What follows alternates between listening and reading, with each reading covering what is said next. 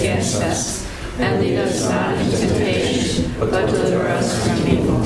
St. Luke, pray for us. In the Father, and the Son, and the Spirit. All right.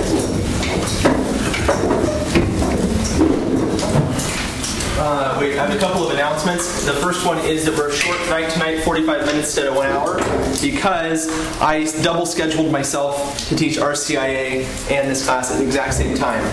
And so what I'm going to do is just shorten us up a little bit, and the RCIA is being shoved forward to right when we're done. So I won't have any break. We're just going to right into it. And so we'll stop at 8:15, and you guys will stand up and run out the door that way, and RCIA is going to run in the door this way, and I'm going to teach them. So here's your hat. What's your hurry? Change my hat, and we'll be okay. All right. Last time we concluded with something I wanted to just say something quick about and clarify something I said.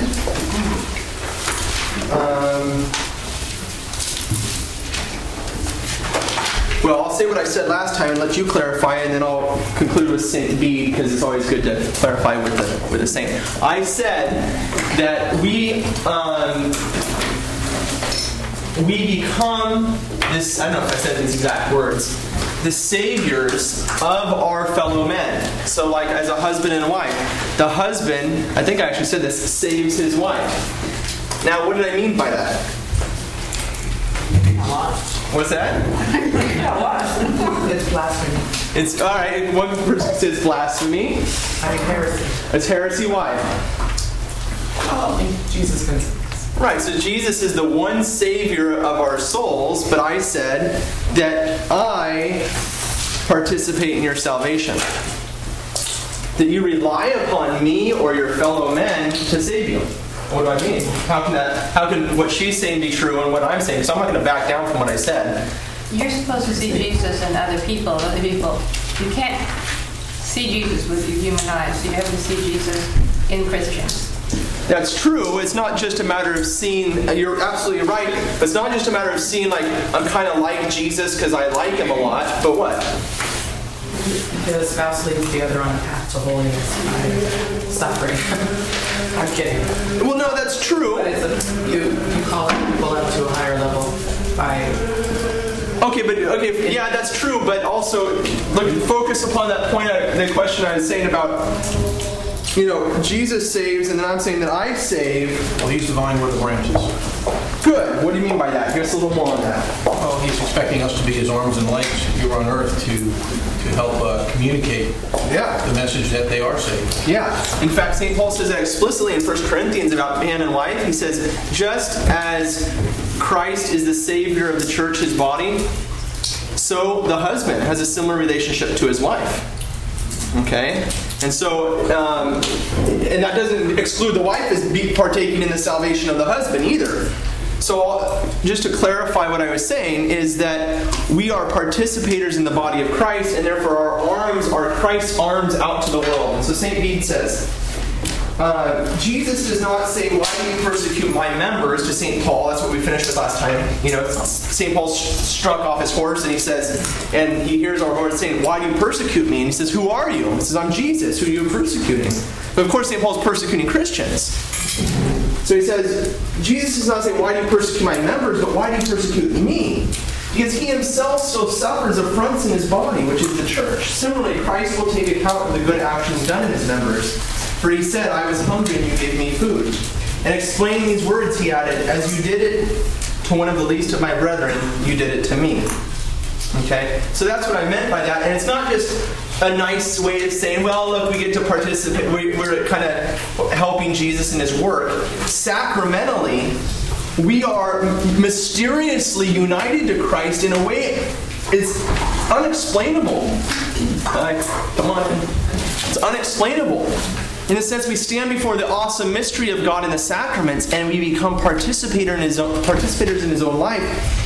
So it's not just like a nice thing like, well, Jesus did it, so I do it. We're kind of like each other that way. No, really, God is working through us, and so things happen at our hands which we could never do on our own, because we are really living the life of God. Okay? So, That's sad. Any questions about that? No. Okay, let's move on. Chapter 9. We talked right there at the beginning about St. Paul, and this is my last little announcement, is that Norma's over here highlighting her pages that she copied off from the Bible. She want to highlight her Bible. You got to highlight your Bible, and I haven't been saying that enough lately. Make marks in your Bible and draw lines. I was like drawing, stars of David across my pages, like, today. Not really, but I'll show you what I did today. See how nice the color that is? See? Because when I look at the page, I got to see what I'm talking about, and that's going to help me. If I'm looking at a blank page, it's like starting over every time I read the Bible.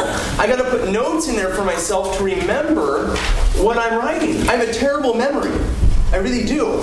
And so if I don't have notes in there, I'm going to be lost. And writing in these pages is not going to condemn you to hell, I promise. All right? The nuns are going to get after me. In the old days, they might have got, I don't think that here. So, all right. So please make notes. If you have a little thought, put a little 1 there up to the top of the page. I got little scripture verses, little notes to myself, what everything means, So, all right, let's move on. St. Paul gets knocked off his horse. We did all that. And in chapter 9, verse 6. Verse 5. And he said, Acts, chapter 9. Yes, we're in Acts of the Apostles. And he said, Who are you, Lord? And he said, I am Jesus whom you are persecuting. But rise and enter the city, and you will be told what you are to do.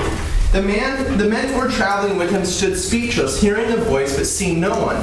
Saul arose from the ground, and when his eyes were opened, he could see nothing. So they led him by the hand and brought him to Damascus, and for 3 days he was without sight and neither ate nor drank. And you probably know the story well. He goes to his conversion. There's a man sent to him to give him his sight back in Damascus, and he's baptized there in verse 18. And immediately something like scales fell from his eyes, and he regained his sight. Then he rose and was baptized and took food and was strengthened. For several days he was with the disciples at Damascus. In the synagogue immediately he proclaimed Jesus, saying, He is the Son of God. And all who heard him were amazed and said, Is not this the man who made havoc in Jerusalem of those who called on this name? Notice he goes right to the synagogue. This happens all the time in the stories of Paul, where the first time he enters a city, he goes to the synagogue. Again and again, right? Lewis, you've been reading through Acts, right? Isn't that true? Every time he goes to a city, immediately he goes to the synagogue. And when does he go there? Usually. On what day of the week? On the Sabbath. Now, what's going on here? He's converted to Christ, but he's still going to the synagogue. He seems to be riding the middle road. So what's going on? Is he trying to convert? Yeah, every time he goes to the synagogue, he waits, they proclaim the Old Testament reading, and he stands up and says, that means Jesus Christ. And he starts going on a tirade about Jesus Christ, and then they either try to stone him or arrest him or something like that. Again and again, every time he goes to a city, this is what he does. And some people, the Seventh-day Adventists in particular, will use that to say that, look, the early Christians continue to go to the synagogue, and the Catholic Church has corrupted that. Now you're worshiping on Sunday instead of the Sabbath. And in fact, you can see that in St. Paul. He always goes to the synagogue on the Sabbath. Well, there might be something true that the early church definitely struggled with their identity of how they're to deal with Old Testament law and New Testament law. Okay? But in fact, that's not really what's going on with St. Paul at all. St. Paul deals with that issue plenty. But he's definitely on the side of the men saying, look, you don't gotta go. You don't have to follow the Sabbath law. You don't have to follow the kosher laws. We're going to deal with all that tonight. Why would he go to the Sabbath? Why would he go on the Sabbath to the synagogue? Because everybody's there. Yeah, it's very practical. If you're going to convert Jews, you got to go where they're at. So he goes to the synagogue and he preaches first to the Jews, because they are the chosen people. And once they reject him, he goes to the Gentiles. That's the cycle of all his work. Time and time again as he goes into these towns. Well, it's more than just that that's where they are. He's also not eschewing their tradition. He's just growing their tradition. That's true. That's true. All right. Verse 23. Where were we? What verse? Verse 23 is fine. When many days had passed, the Jews plotted to kill him, but their plot became known to Saul. They were watching the gates day and night to kill him, but his disciples took him by night and let him down over the wall, lowering him in a basket. And you can get different accounts of that through the epistles. If you're writing notes down, you can put down Galatians chapter 1, verse 16. I'll write it on the board for you. Galatians 1:16. I think this is correct. Yes. And 2 Corinthians 11:32 through 33. You can look that up later. Don't look it up now. Do we have anything that tells us what he did, the period of time he's been in Tarsus?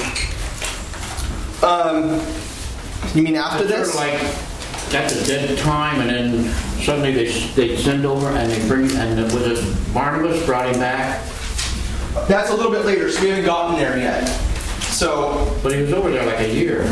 No, he goes down to, not to Tarsus for the year, but it's not his. Well, that's okay, go ahead. That's all right. I'm just making all the questions.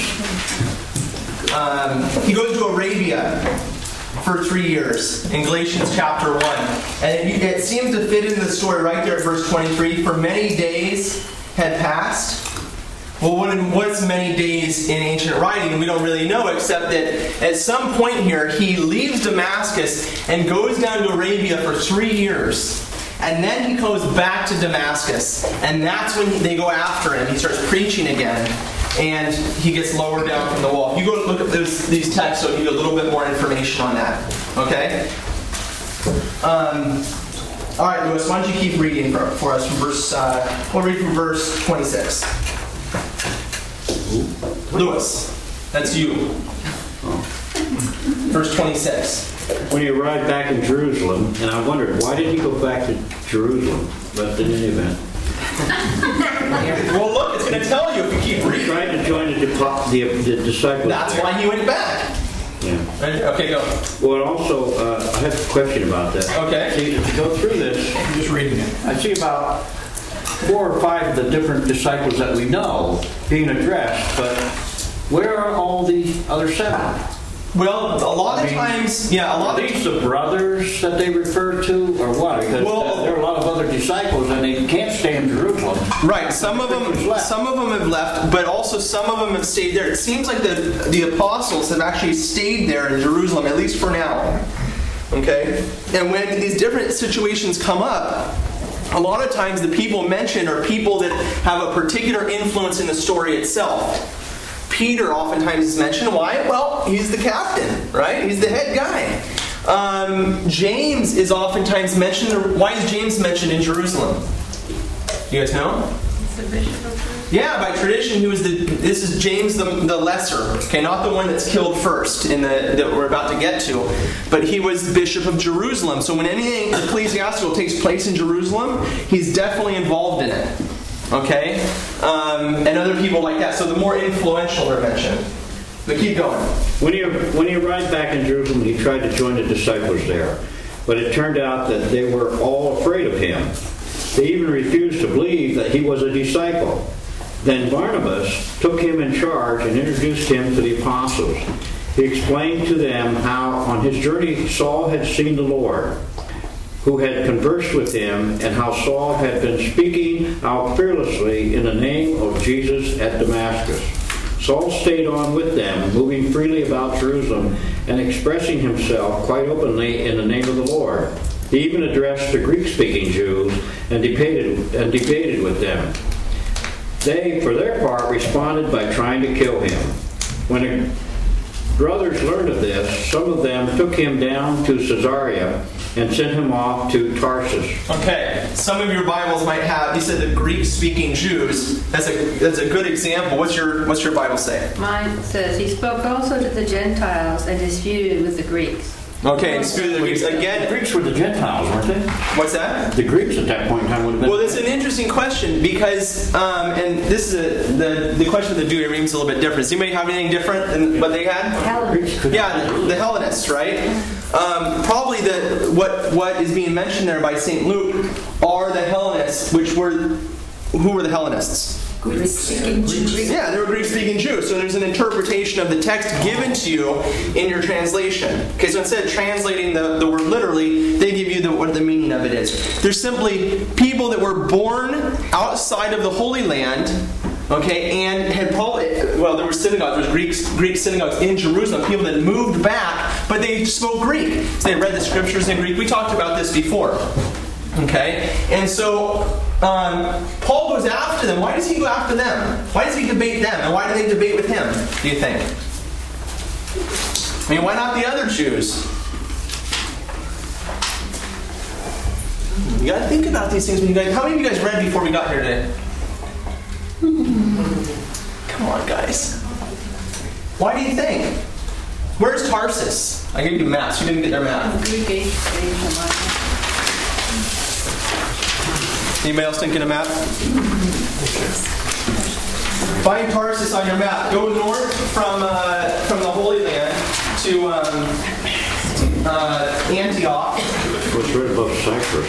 Right above Cyprus, exactly. Yeah, there you go. If you see Cyprus out in the middle of the Mediterranean, okay, and you go north just to the right, you see Cilicia, whatever, and you'll see Tarsus up there. Oh, yes. You see that? It's from Turkey. If you go Cyprus, you go northeast from Cyprus. Okay? So why is he debating with the Greek-speaking Jews? He's one of them. Yeah, the whole area up there is so close to Greece, and in fact,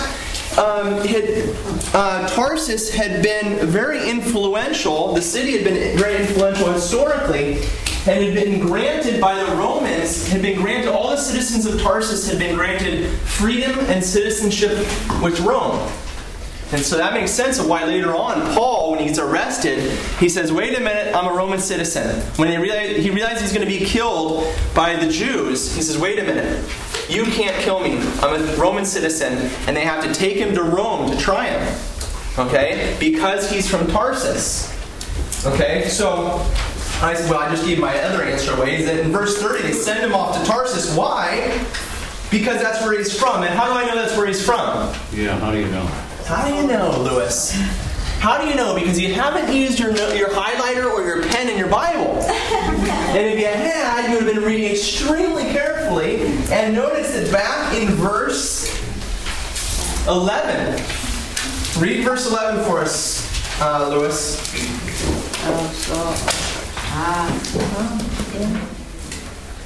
Come on, Lewis. Chapter 9? Yeah! The Lord said to him, go at once to Straight Street, and at the house of Judas, ask for a certain Saul of Tarsus. There you go.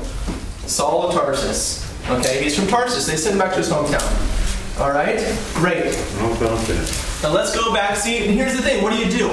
I carry around with me in my handy-dandy Bible case a little tiny flexible ruler. My brother found a really cool one. It's like totally flexible, like rubber. And so you can put it down. You can cross a page with his. You go, that's my problem. I'm going to cross the page. But anyways, and what you do is you connect the two things with your pen, and every time you open your Bible, you'll go, Tarsus, Tarsus. Oh, okay. Boom, your Bible study's done. All right? Fine. Verse 31. That's why they sent him off to Tarsus. Okay. Cynthia, verse 31. You with me? Yeah. So the church throughout all Judea and Galilee and Samaria had peace and was built up, and walking in the fear of the Lord and in the comfort of the Holy Spirit, it was multiplied. Keep going. Now, as Peter went here and there among them all, he came down also to the saints that lived at Lydda. There he found a man named Aeneas, who had been bedridden for 8 years and was paralyzed. Okay, hold on just a minute. I got a little quote for you from St. John Chrysostom.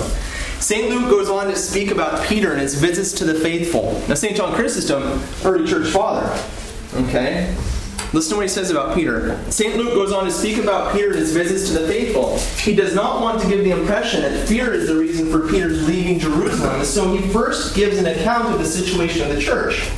After indicating previously that Peter had stayed in Jerusalem during the persecution, Peter acts like a general, reviewing his troops to see that they are properly trained and in good order, and to discover where his presence is most needed.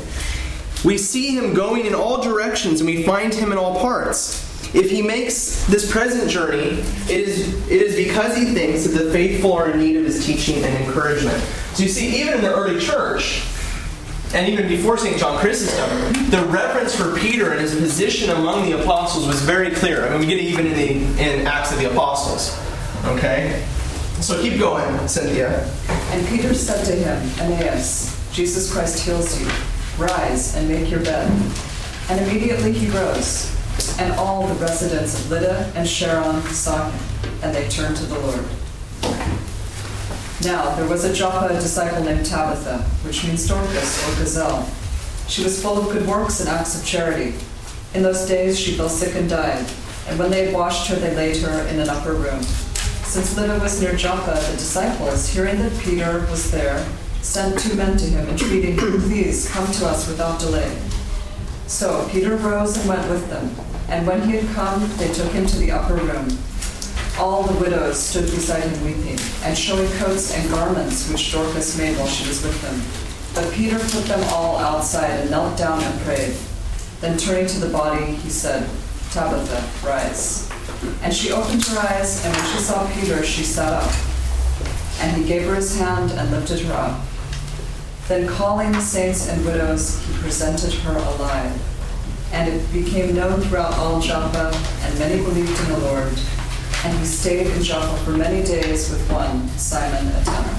Okay, so we get almost the culmination there of that work in the early church, that almost, I was magical, it's not magical, mystical work of the body of Christ, to the point where now the apostles are not only healing people that have been sick, they raise somebody from the dead in the name of Jesus Christ. Okay?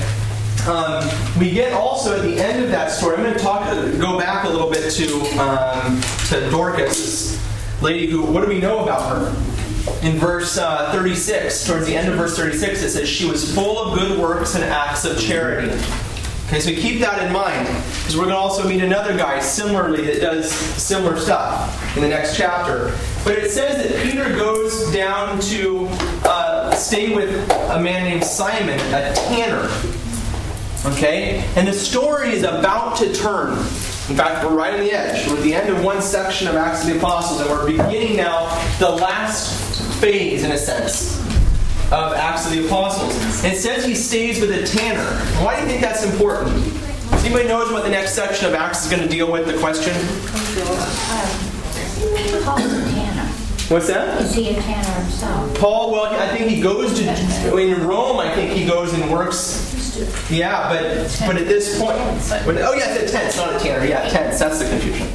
But he would be unclean in the eyes of the Jews. Yeah. Working with dead kids. Yeah, it was not a highly sought after occupation among the Jews, because the almost guarantee that you're going to become ritually unclean at some point, working with the dead skin of animals, or the skin of dead animals.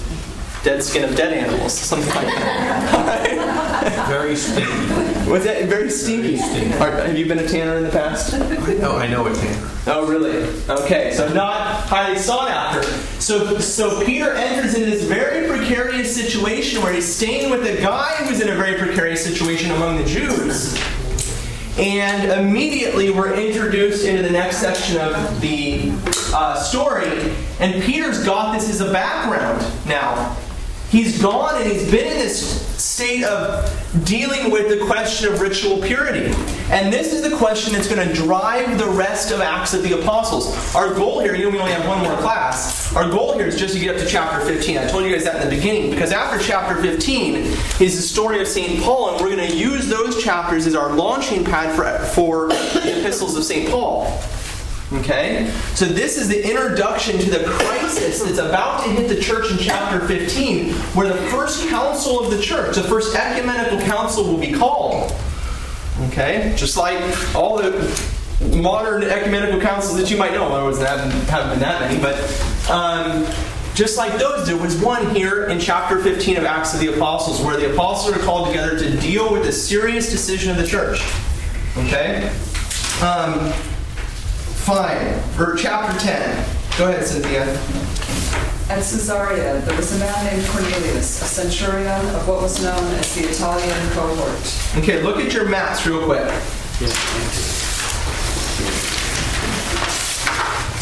Where's Caesarea? Boy, it's not on there. Yes, it is. No. Where? Yes, but it's a different Caesarea. This one, if you look, I don't know what these strange markings are, but you see the Holy Land, and you see there's this hook, a fish hook, by that thing? Caesarea is basically right there where the fish hook ends. May I see? See that fish hook?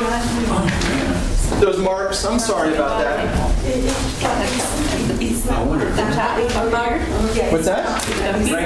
Right at the tip of the hook. Right where you catch the fish. How many of you have fished before? Yes. So then Joppa and that other town, Ida or whatever, are close to that? Yes. Yes.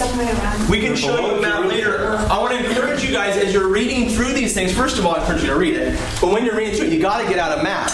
This is the first thing I did. As soon as I started getting stories about cities, boom, I pulled out my map today, and I wasn't satisfied with my little one that I carry around with me all the time, so I got out my big Atlas of the Bible, which you can get for like $2, you know, down at Borders or whatever. Maybe not 2, but you know, like $5. These things are cheap. So, anyways, Caesarea was the capital for the Romans for all of Judea. Okay? It was the Roman capital from which they ruled at that time. Why is that important? Because Peter's now going to the center, to the capital city of the Roman Empire, which is ruling over Jerusalem. It's in some tension between Jerusalem and Caesarea. And he goes to that city, and now, for good reason, because it's in some sense, for that area, the center of the Gentile world. It's everything the Jews hate. Okay, and he goes right there, and he goes and meets a particular man there. Okay, a centurion, also somebody that the Jews hate. Okay, go ahead, Cynthia, from verse 1 again. At Caesarea there was a man named Cornelius, a centurion of what was known as the Italian cohort, a devout man who feared God with all his household, gave alms liberally to the people, and prayed constantly to God. About the 9th hour of the day, he saw clearly in a vision an angel of God coming in and saying to him, "Cornelius." And he stared at him in terror and said, "What is it, Lord?" And he said to him, "Your prayers and your alms have ascended as a memorial before God. And now send men to Joppa and bring one Simon, who is called Peter. He is lodging with Simon, a tanner, whose house is by the seaside." When the angel who spoke to him had departed, he called 2 of his servants and a devout soldier from among those that had waited on him. And having related everything to them, he sent them to Joppa. Okay. It mentions that Cornelius is in verse 2, a devout man who feared God. Most likely, as the story develops, we find out that he's one who followed the God of the Jews. He followed Yahweh, and yet he was ritually unclean. He was not circumcised, and most likely he didn't follow the kosher laws. 2 points that we're going to deal with in the story. Okay, he's a devout man, but he's really not a Jew. He's maybe taken with everything that the Jews are doing and the God they're worshiping, but he's not really following the law. Okay? What do we know about him? He's devout, and what other aspect do they give about him? What's the reason why God has chosen him? He gives alms to the poor. Yeah, he gives alms. To the Jews. Yeah. Saint Cyprian says, in Acts of the Apostles, it is clear that alms not only free us from spiritual death, but also from temporal death. Tabitha, a woman who did many good works, this is the girl that was just raised from the dead, who did many good works and acts of charity, had taken ill and died. And Peter was sent for. No sooner had he arrived with all the diligence of his apostolic charity than he was summoned by widows in tears, praying for the dead woman more by gestures than by words. Peter believed that he could obtain what they were asking for so insistently, and that Christ's help would be available in answer to the prayers of the poor, in whose persons he himself had been clothed. And so it was. He did come to Peter's aid, and to whom he had said in the gospel that he would grant everything asked for in his name. For this reason, he stops the course of death, and the woman returns to life. And to the amazement of all, she revived, restoring her risen body to the light of the day. Such was the power of works of mercy, of good deeds. Okay, I point that out to you, and I want to also turn to one other book. Keep your hand in Acts. Go back to the book of Tobit. Now, I know you're all thinking, where is Tobit? Find Psalms. Okay? And go backwards a couple of little tiny books. It's after Nehemiah.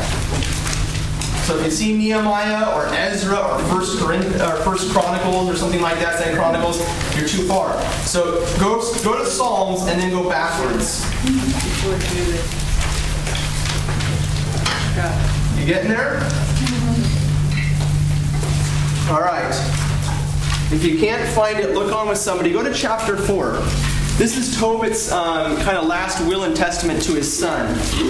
And he's given him the last instruction saying, do this, and you'll be okay. Chapter 4, verse 6. Tobit chapter 4, verse 6.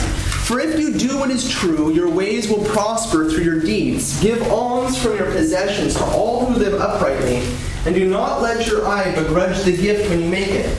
Do not turn your face away from any poor man, and the face of God will not be turned away from you. If you have many possessions, make your gift from them in proportion. If few, do not be afraid to give according to the little you have. So you will be laying up a good treasure for yourself against the day of necessity.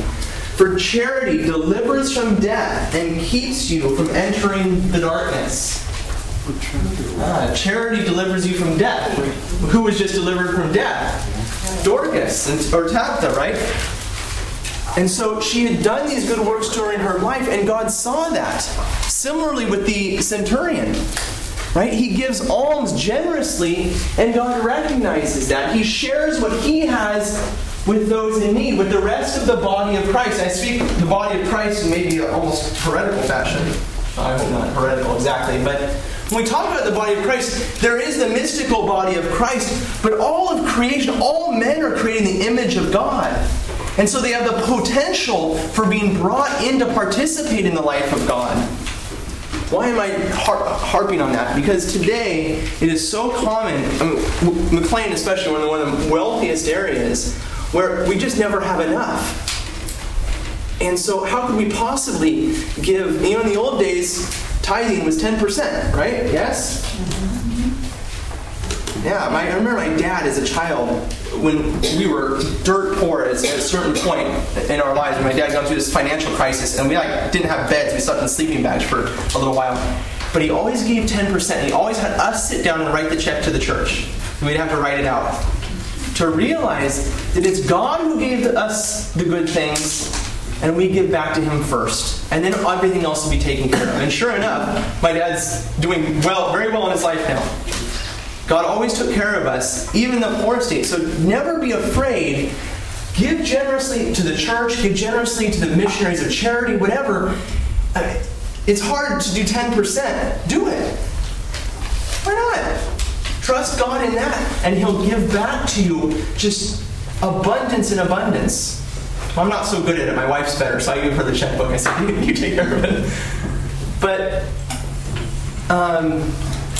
yeah, you guys know what I'm talking about.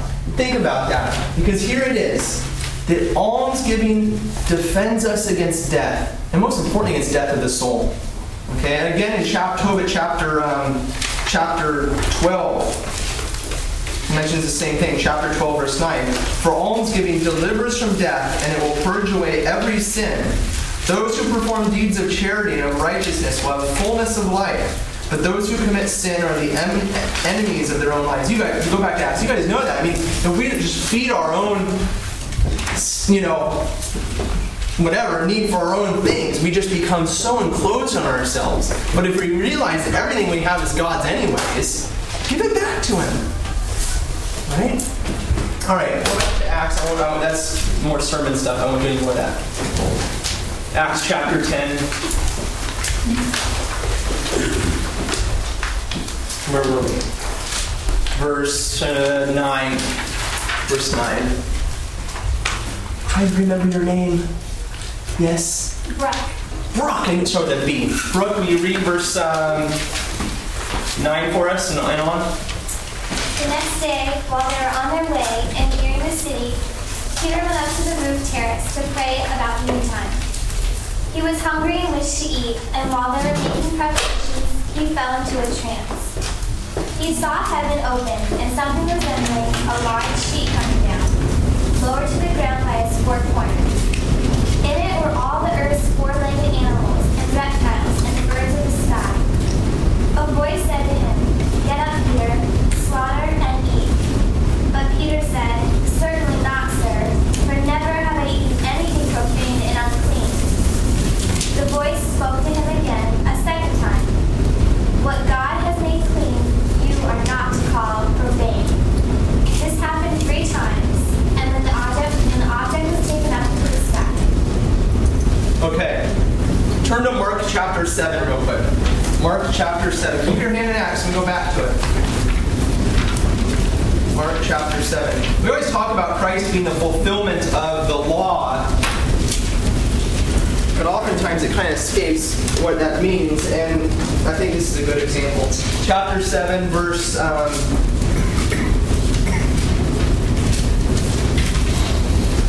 14.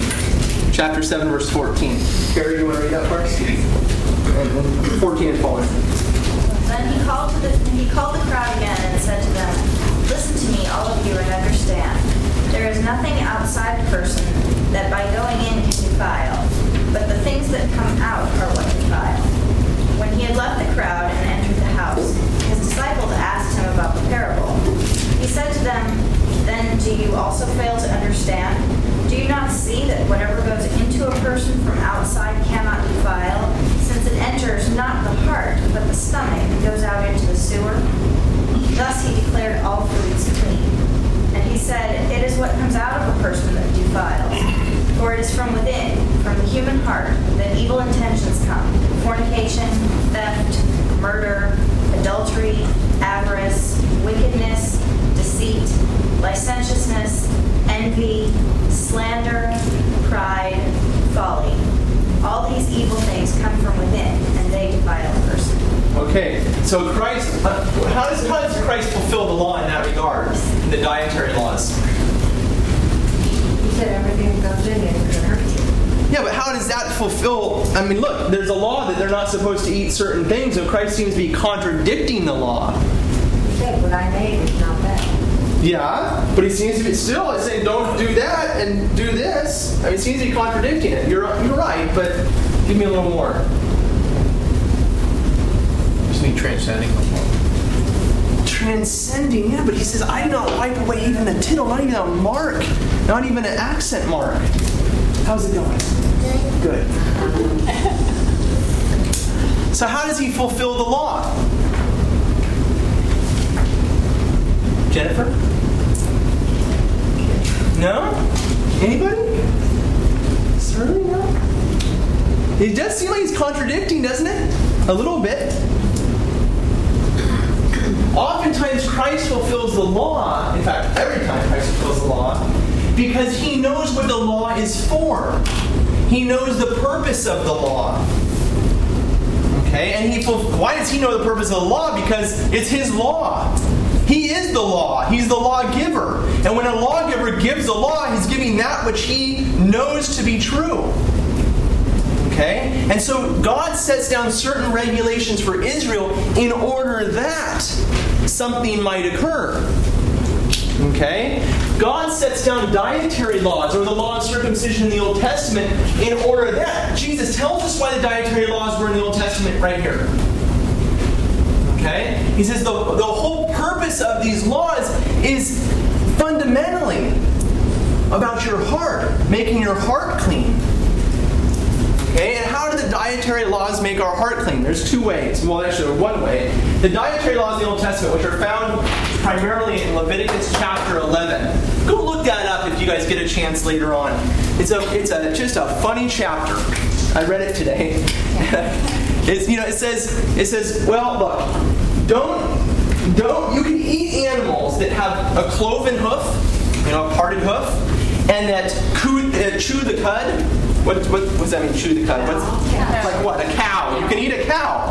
But if an animal doesn't have a cloven hoof, but it does chew the cud, don't eat it.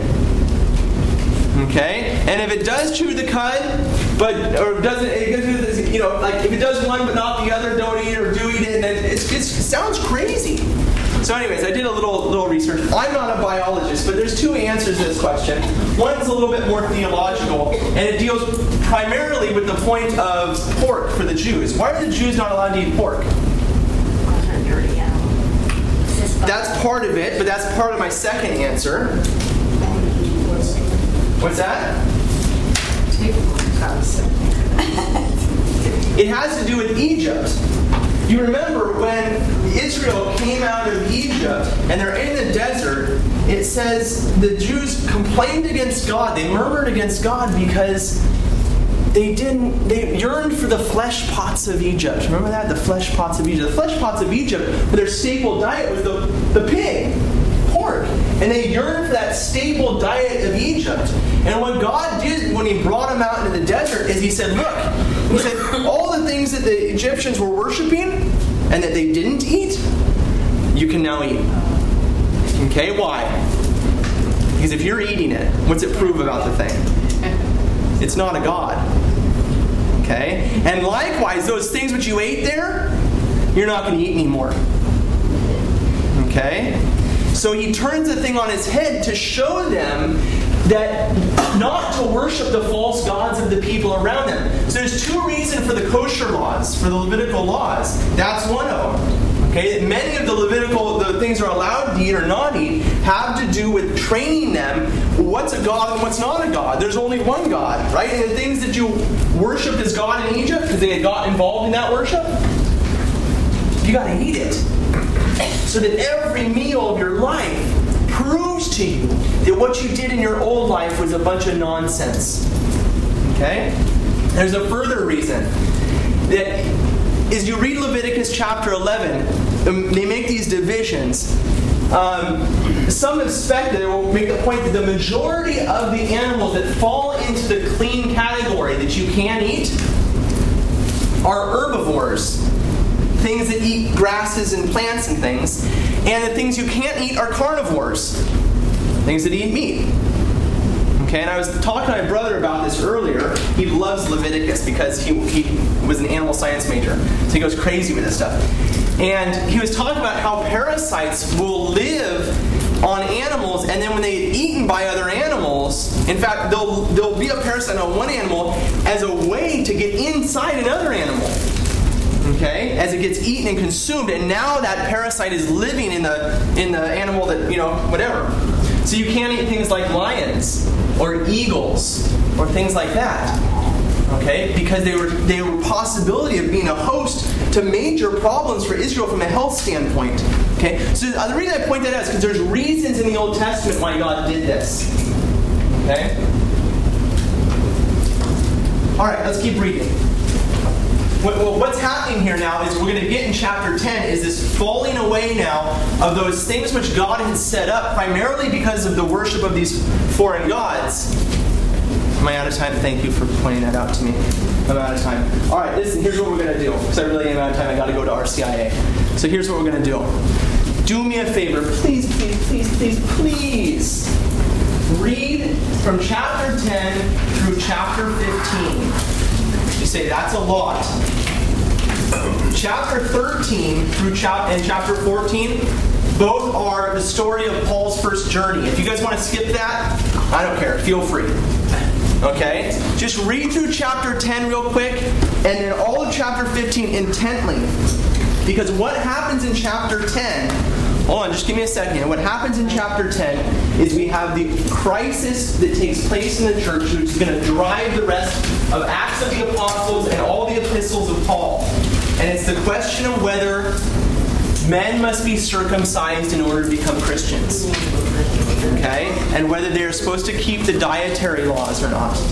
And that's the fundamental point that's going to be a dividing point in the early church. And it's going to have to be dealt with over and over and over again. And in chapter 15, it's going to be, the hammer's going to be laid down by the church as to the answer to that. So read it intently, and next time I'm going to cover a lot of material because it's our last class. Okay? Do I have any announcements for next week? I don't think so. Mon, why are you giving me a bad look? Everything's okay? Yeah, one thing else. I said, do we have any other things next week? No, we just have, okay, just next Tuesday, that's it.